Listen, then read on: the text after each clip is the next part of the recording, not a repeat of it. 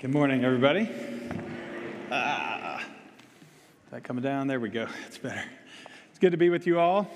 I am so incredibly grateful to be able to be here. If you're just joining us, my name is Dean Barham, and I am honored to be the lead minister of the congregation here at A&M. If you're new here, we are still relatively new, and so welcome to you. We're excited to be in this place. We've been here since January, but this weekend is a special weekend for us and our family because it was exactly a year ago on this day that we first visited with you. Most of you didn't know it. We were hiding up in the balcony, but it was wonderful to be here. And we'll be honest, a big part of what we did just kind of kick off that weekend is exactly what we did this weekend, and that was to go to the home opener of the Aggie game. And I just want it on record that we won both games. That I just 2-0 when I'm there. I just want you to know. It was actually funny. I was thinking about this, that this actually feeds into where we're going with the sermon. But we're at the game yesterday, and one of our friends in town, you'll get a chance to meet him in a moment, but our boys are sitting there, and I saw, the only way I can describe it is the biggest pretzel I've ever seen. Some of you know what I'm talking about. It was like it's the size of a cafeteria tray, and people are walking around, and so the moment we saw it, purpose arose in our hearts. So we had to go and get this. So we're asking people, like, where is this? Where do we get this? I'm not kidding. We bought this enormous pretzel. I didn't get 2 steps away from the counter, and some lady stopped me and took a picture of it. And she said, "I'm going to send that to my daughter." I don't know what the caption is, like gluttony or heart disease. I don't know what it was. But it was cool. But again, another 10 steps, 2 college students said, "Where is that? I want that." We were talking about purpose. That was not part of the introduction. It just kind of seemed to fit. I want us to think about today, but really for the next few weeks, it's a good time at the beginning of a new semester, beginning of a new ministry year, to think about why is it we are here? What is it that God has put us on the planet for? And will that purpose or vision that we have for our lives, will it sustain us for our journey? So we're going to look at that. I want to begin just by reading the text we're going to be looking at. Really, the purpose comes from the Great Commission. We'll talk about that more in a moment. But this is I put it as Paul's personalized Great Commission. So in Colossians chapter 1, we're going to read this text, Colossians 1, starting in verse 24. I'm really going to focus on verse 28 and 29, but I want to give you the sense of the whole context of the passage here. There's another reason I picked this one. It just seemed to fit. It is Labor Day, and Paul will talk about what is worth laboring for. So it was a fitting day for us to think about this passage. So if you have your Bibles, we're in Colossians 1, starting verse 24. This is the word of the Lord. "Now I rejoice in what I am suffering for you, and I fill up in my flesh what is still lacking in regard to Christ's afflictions, for the sake of his body, which is the church. I have become its servant by the commission God gave me to present to you the word of God in its fullness, the mystery that has been kept hidden for ages and generations, but is now disclosed to the Lord's people. To them God has chosen to make known among the Gentiles the glorious riches of this mystery, which is Christ in you, the hope of glory." Can we turn that feedback down, please, a little bit? Verse 28. "He is the one we proclaim, admonishing and teaching everyone with all wisdom, so that we may present everyone fully mature in Christ. To this end I labor, with all the energy Christ so powerfully works in me." This is the word of the Lord. Let's pray. Father God, I pray as the psalmist did so long ago, may the words of my mouth and the meditations of our hearts be acceptable in your sight, O Lord, our rock and our Redeemer. Amen. Again, I think as we begin a new ministry year, I think it's helpful to just keep asking ourselves this question: what is it in life that is worth striving for? What is it that's worth wrestling for, fighting for, contending for, to pour our energy into? I remember it's been a few years ago now, but I have a good friend of mine who is a philosophy professor at Vanderbilt in Nashville. We were living there at the time, and he invited me to come and be a guest lecturer in a class that he had on religion in the public sphere, so like religion and government and that kind of thing. And so I came in to teach this class, And I wanted to start just by getting to know the students that were there in the room. And I had them go around and I said, tell me your dream, like your life dream. If things worked out like exactly the way you would want it to be, what is your dream? And I'll never forget the guy in the back right of the room. When it came to him, he said, here's my goal. He was 20 at the time. He said, here's my goal. My dream is that I can make so much money, I'll retire when I'm 30 and buy an island. I guess aim high to some degree, but that was his vision. And here's the thing. We walked out. My friend Caleb is the professor. He said, here's the crazy thing. He might actually do it. He's got the drive. He's got the background. He's got the resources in his life. He might actually do it.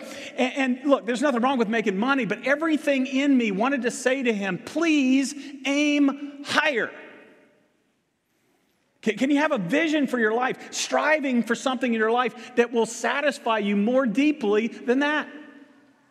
Because I've been around a lot of folks towards the end of their life. I've never heard anybody say, as they're approaching their final days, you know what, I wish I had made enough money to retire when I was 30 and bought an island. I've never heard anybody say that. But I've heard all sorts of people say, I wish I had invested my life in something that mattered beyond me. I've heard a lot of people say that. Here's one of the things, many things that I love about Jesus is he doesn't keep us in the dark about certain things that are really important. He lets us know what's worth striving for in our lives.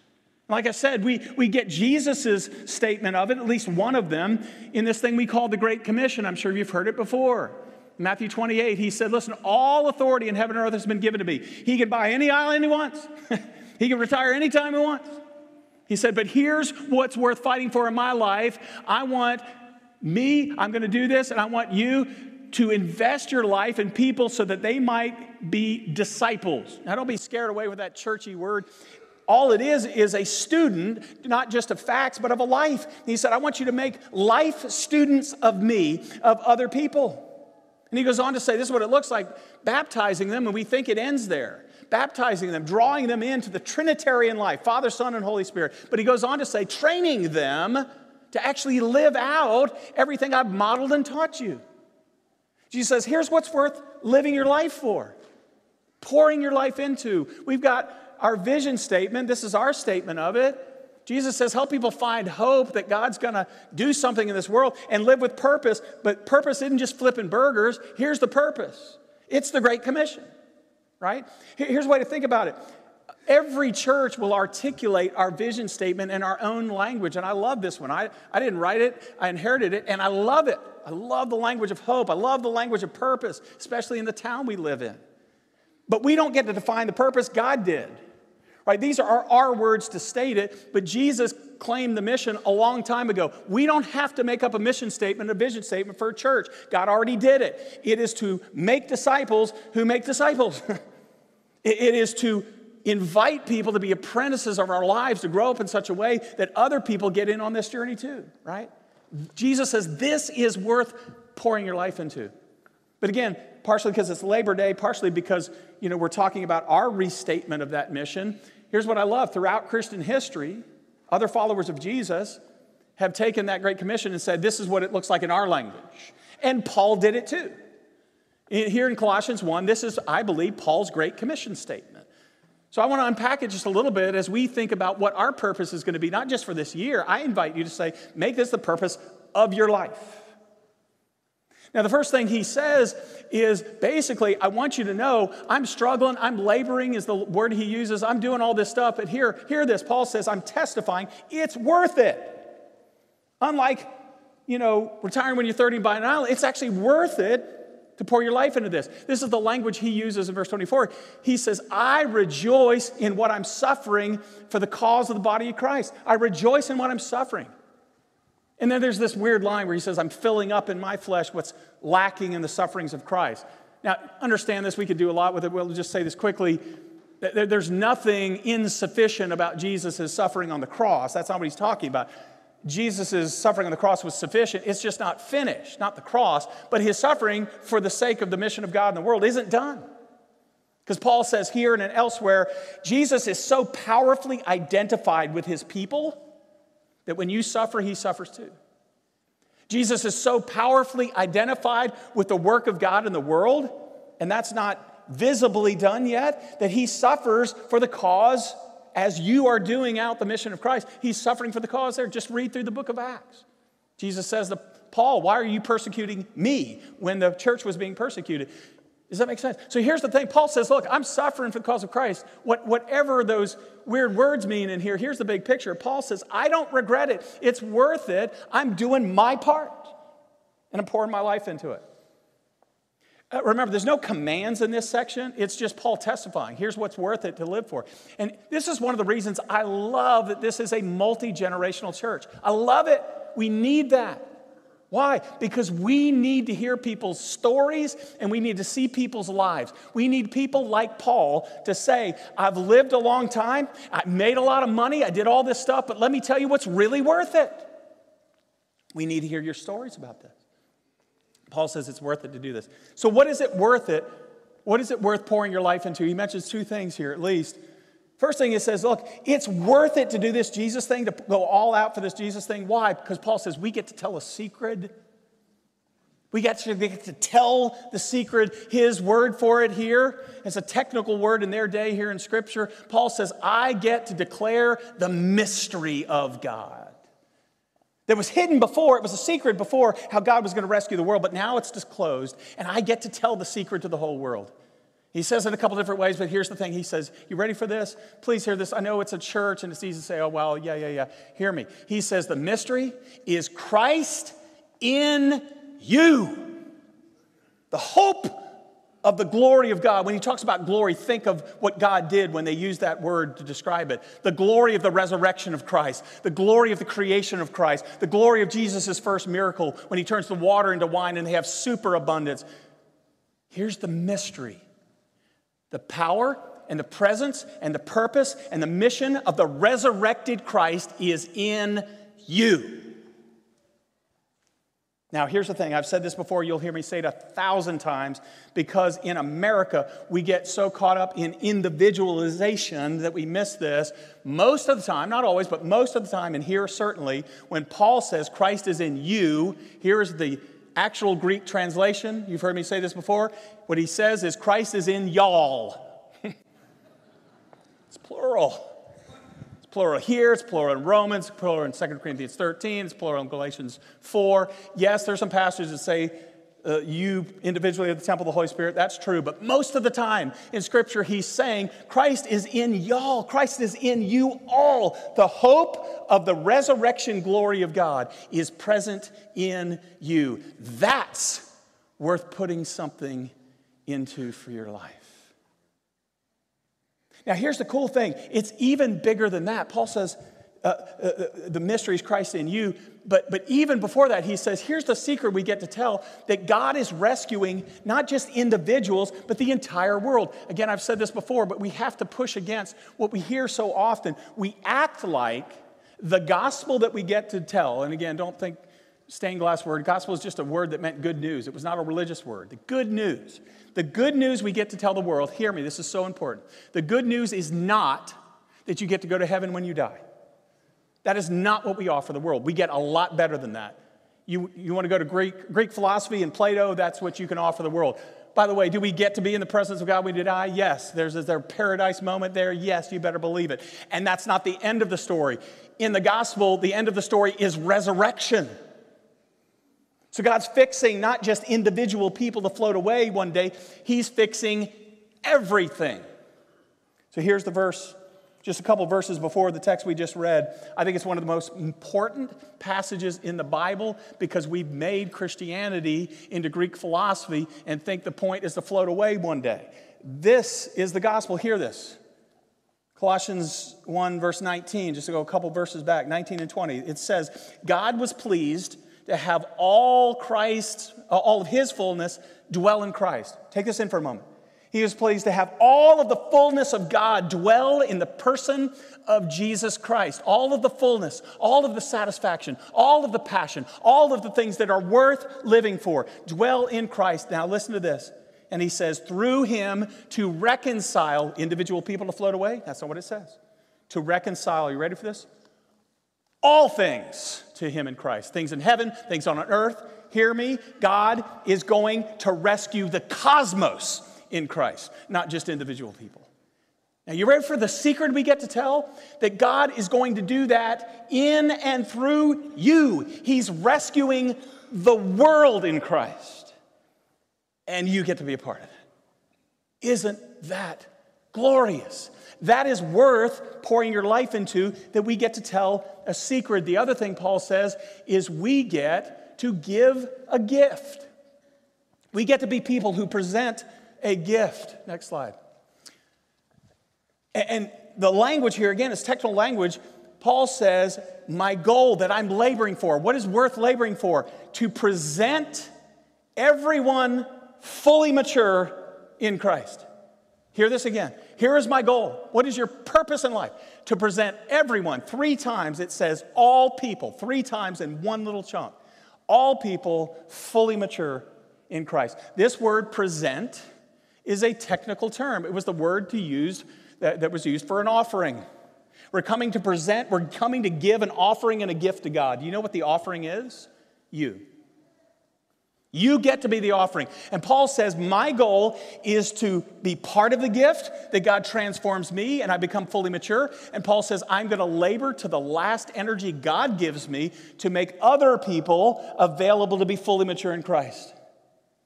In other words, what's our purpose? Is to grow up in Christ and to help other people grow up in Christ. That's why we're on the planet.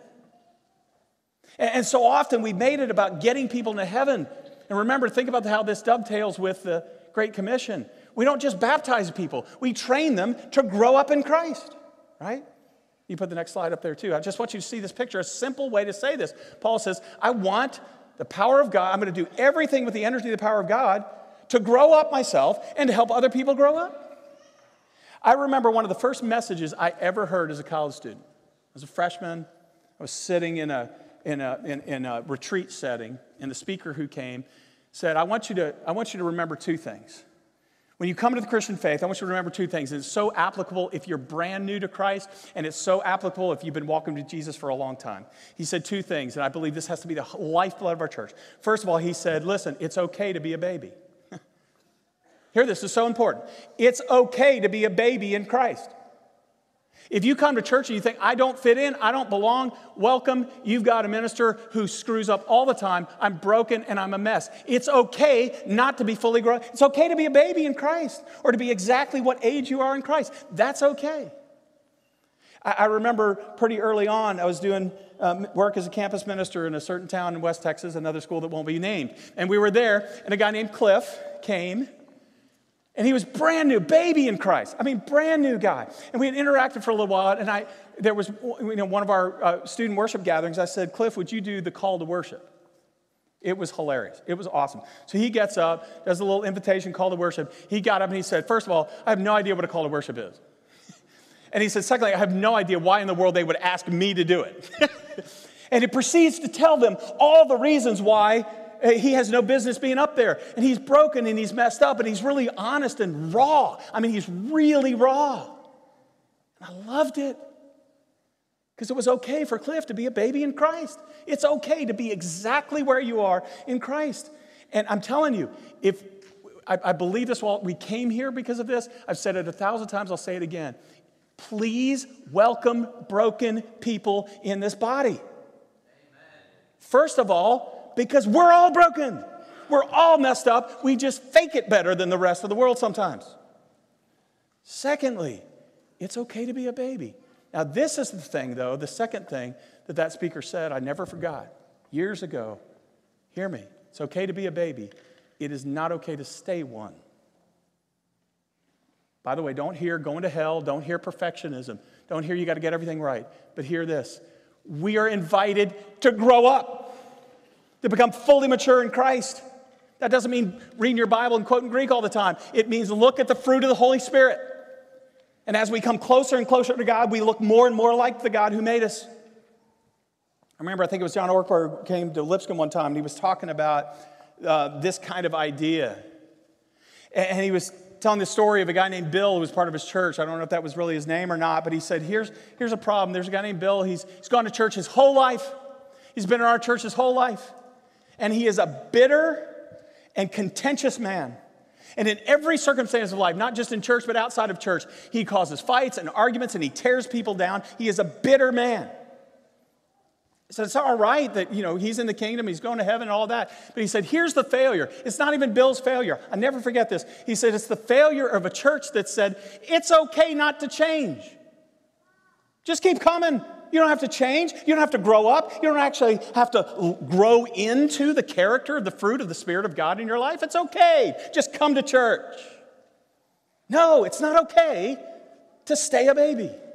Hear me. That does not mean perfectionism. If you're struggling, I struggle too. Just be real about it. Let's seek the power of God to grow up.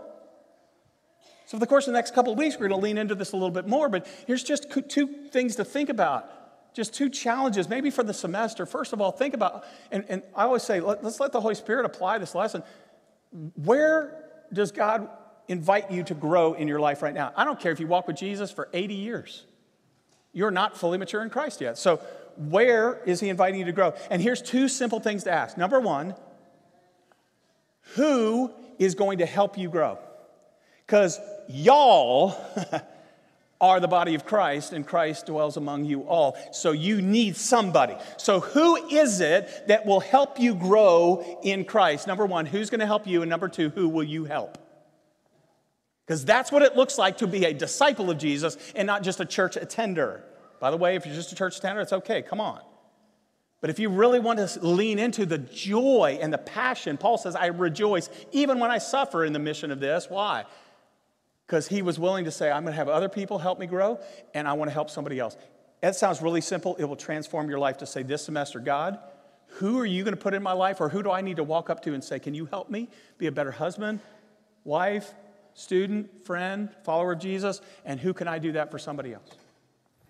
Now, as we finish up, I want to give you kind of a vision, a picture of this vision statement that we have. It's from my friend Will Baxter. He came and got inducted fully into the glorious, wonderful experience of Aggie football. He's one of my dear friends from Franklin, Tennessee, just south of Nashville. Here's what I love about him. He is this guy for me. He answers both of those questions. When we went to our previous church, the first discipleship group I was ever part of, I went to Will and I said, hey, do you want to be part of a group? And we opened our hearts and our lives, and he was willing to be real in our relationship. I have been changed because of Will Baxter. Secondly, this picture is an example of this. God has used Will to change the lives of other people. One of them is our older son, David. By the way, he surprised us. He's here. We didn't know his birthday's tomorrow.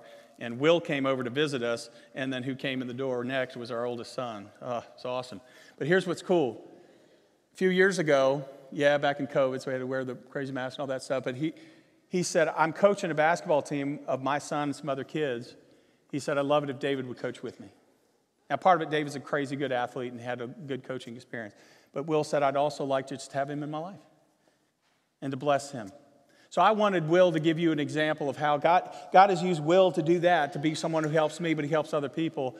But Will has modeled that in the lives of other people, and so I asked if he would share that. By the way, some of you, Will Baxter is his name. Some of you have been around Church of Christ for a while might know he is actually a historical dude. His grandfather is Batzel Barrett Baxter. Some of you are younger, have no idea who that is. Others, this is a great man of God that has lived out discipleship for a long time. But what I love is separate from your name. I didn't know who your granddad was. I love you, and you're going to be blessed by my brother Will. So please welcome my friend Will Baxter to share a moment with us. Too kind, man. I have been blessed, as I know you all are, by Dean, and so I appreciate you. I appreciate you giving me this opportunity. When the Christ in Y'all T-shirts get printed, send me one, okay? That is, because people in Tennessee will love that. So, I just want to share a few minutes about what discipleship looks like, and there's so much to think about. But the biggest thing I want you to hear this morning, and I told Dean this earlier when I didn't know he was going to put that picture up. I love that picture because you can't see my face. I thought that's a perfect picture of me. But the biggest thing I want you to hear this morning, whether you're in the youth group, you're a college student, you are young parents with young children that you're raising, you have a busy job and a busy career, and you're going, how do I do discipleship? I'm too young or I'm too busy. You're not. There's no excuses. We can all be disciples and make disciples. And so I love this imagery of having someone who is leading us and then also someone who we can help lead. And that's not, it doesn't have to be someone with a ton of Bible education. It doesn't have to be an elder or a minister or somebody like that. Every one of us can do discipleship. And I've seen young people do discipleship really well. And I've got some pictures I think that'll help illustrate that a little bit. So this picture right here, that's my son there on the left. He's 11 now. This picture was taken almost exactly a year ago. And that is a man sitting in the chair there who is a leader in our church. His name is Alan Gentry. He's very well known in our town and very well respected. And he's a farmer and he sells pumpkins. You see in the background there's some pumpkins there. And so this is a really busy time of year for him. And so we showed up at his farm one day. My wife works out there a little bit. And so we showed up just to check in on things. And of course, what 10-year-old goes anywhere without a football, right? And so my son's got the football and Alan looks at him and says, throw it to me. And he throws it, and he calls my son over, and they're throwing it back and forth, and he starts explaining to my son how to throw a football. He starts teaching him how to throw a football. And if you have a 10-year-old, or if you've had 10-year-olds who are now 20 or how, right, they don't want you to teach him anything, right? My son doesn't want me to teach him. He doesn't need me to teach him how to throw a football. But as soon as Alan Gentry starts to teach him how to throw a football, he's all ears, and he's watching. And I'm not very smart, and Dean can attest to that, but I have just enough wisdom that when I see Alan start to teach my son how to throw a football, I just backed up. It was a beautiful thing because Alan is one of those who has helped make a disciple out of me, and he's a man of few words, but when he speaks, I'm all ears and I listen. And so to get to see him then do that same thing in my son's life, and they're throwing it while they're teaching how to throw a football, there's something deeper going on there, right? There's a lot more happening there. And so that was a beautiful thing. The next picture is, that's a young man named Clark Fry right there. And that is a massive 14-point deer that he shot last November in Kansas. And so Clark, when he was about 12 years old, he was in the 6th grade, and his dad called me, and I had grown up in church with Clark's dad being a leader for me, and Clark's dad called and said, hey, I'm not a hunter, and Clark wants to hunt. Would you take him with you? And I said, of course I'll take him with me. So me and Clark started hunting together when he was 12, and I would have been, my age doesn't really matter. But, that's right.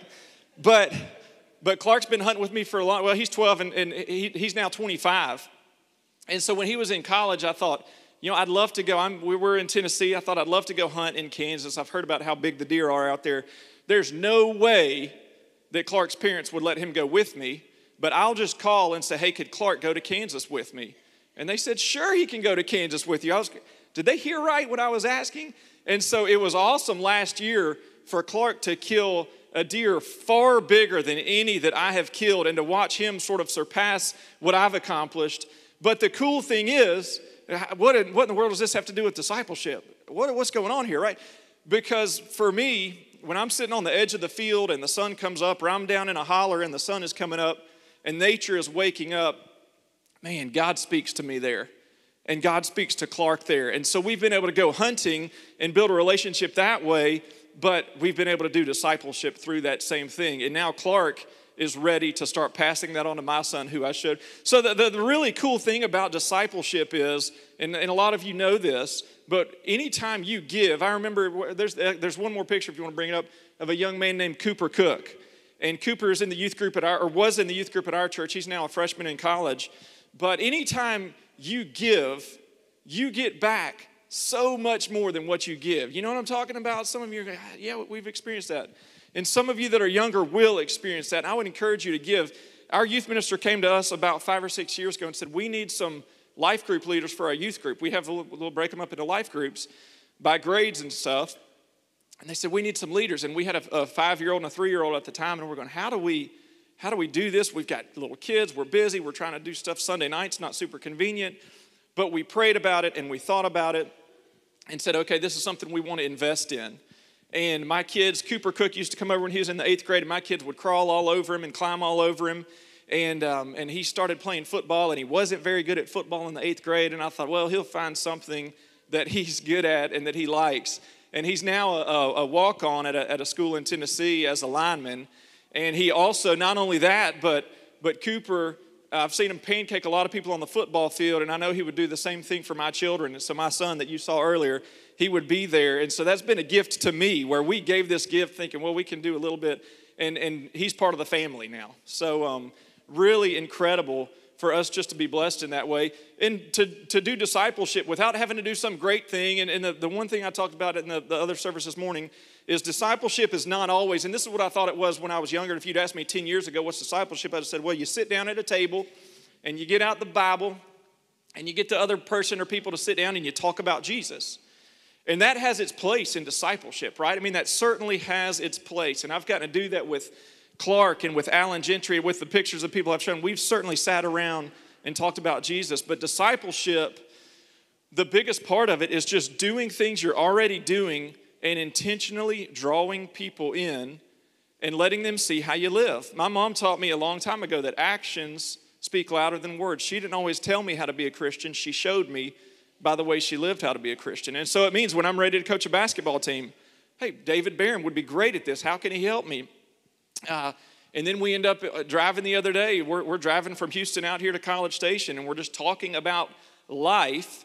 And that is discipleship right there. He's teaching me things. I'm teaching him things. And it's all centered on God. It's all centered on our faith. We're growing up together. I love that we can help each other. That people in front of me, Alan Gentry called me the other day, wanting me to pray about something.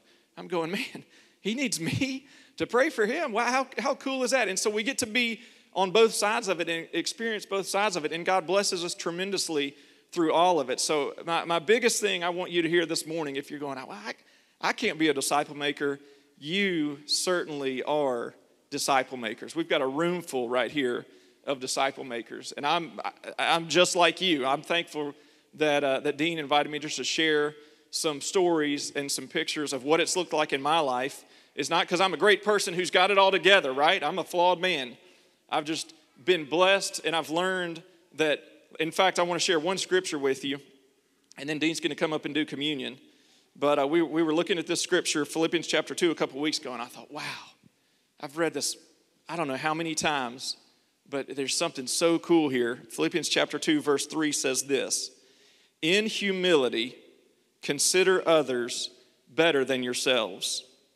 Each one of you should look not only to your own interests, but also to the interests of others. To wrap it up with one last thought on that verse, and then I'll give it back to you. You talked earlier about a life, man, I could hopefully get enough money to buy an island and retire, but life is so much richer when we invest in others. And that's what Paul's talking about right here in Philippians 2. Consider others better than yourselves. So thank you for letting me come.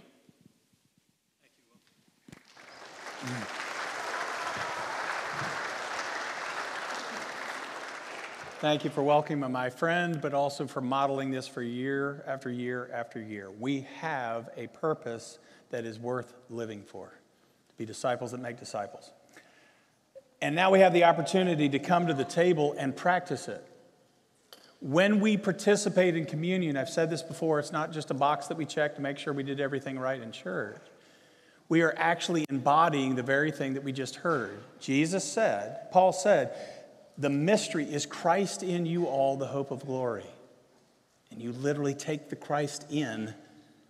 The representation of the body and blood is not just, oh, isn't it sweet to be in Jesus? As we take the life of God in, it is a commitment to go out of this place and live that mission out.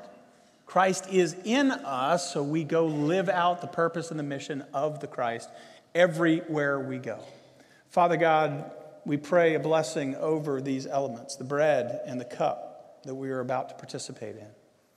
We thank you so much that you have invited us into the life that has always existed between you as Father, Son, and Holy Spirit. And then you so powerfully work in us that even despite our brokenness and flaws, you send us in the world to invite other people into that experience as well. Father, as we take of these elements, let it be a prayer, not just to receive it, but for us to grow up into it and then live that out as we invite other people into that experience as well. Thank you for this. In the name of Jesus, we pray. Amen. One prayer, both elements. Please partake.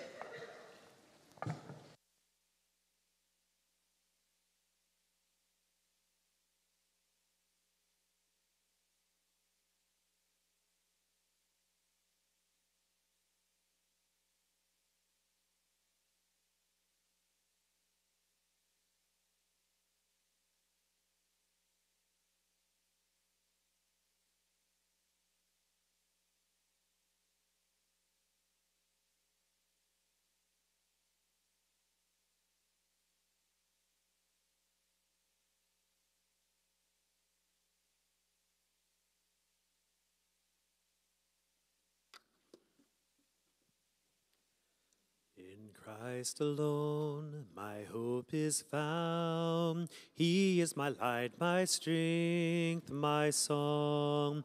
This cornerstone, this solid ground, firm through the fiercest drought and storm. What heights of love, what depths of peace, when fears are stilled, when striving cease.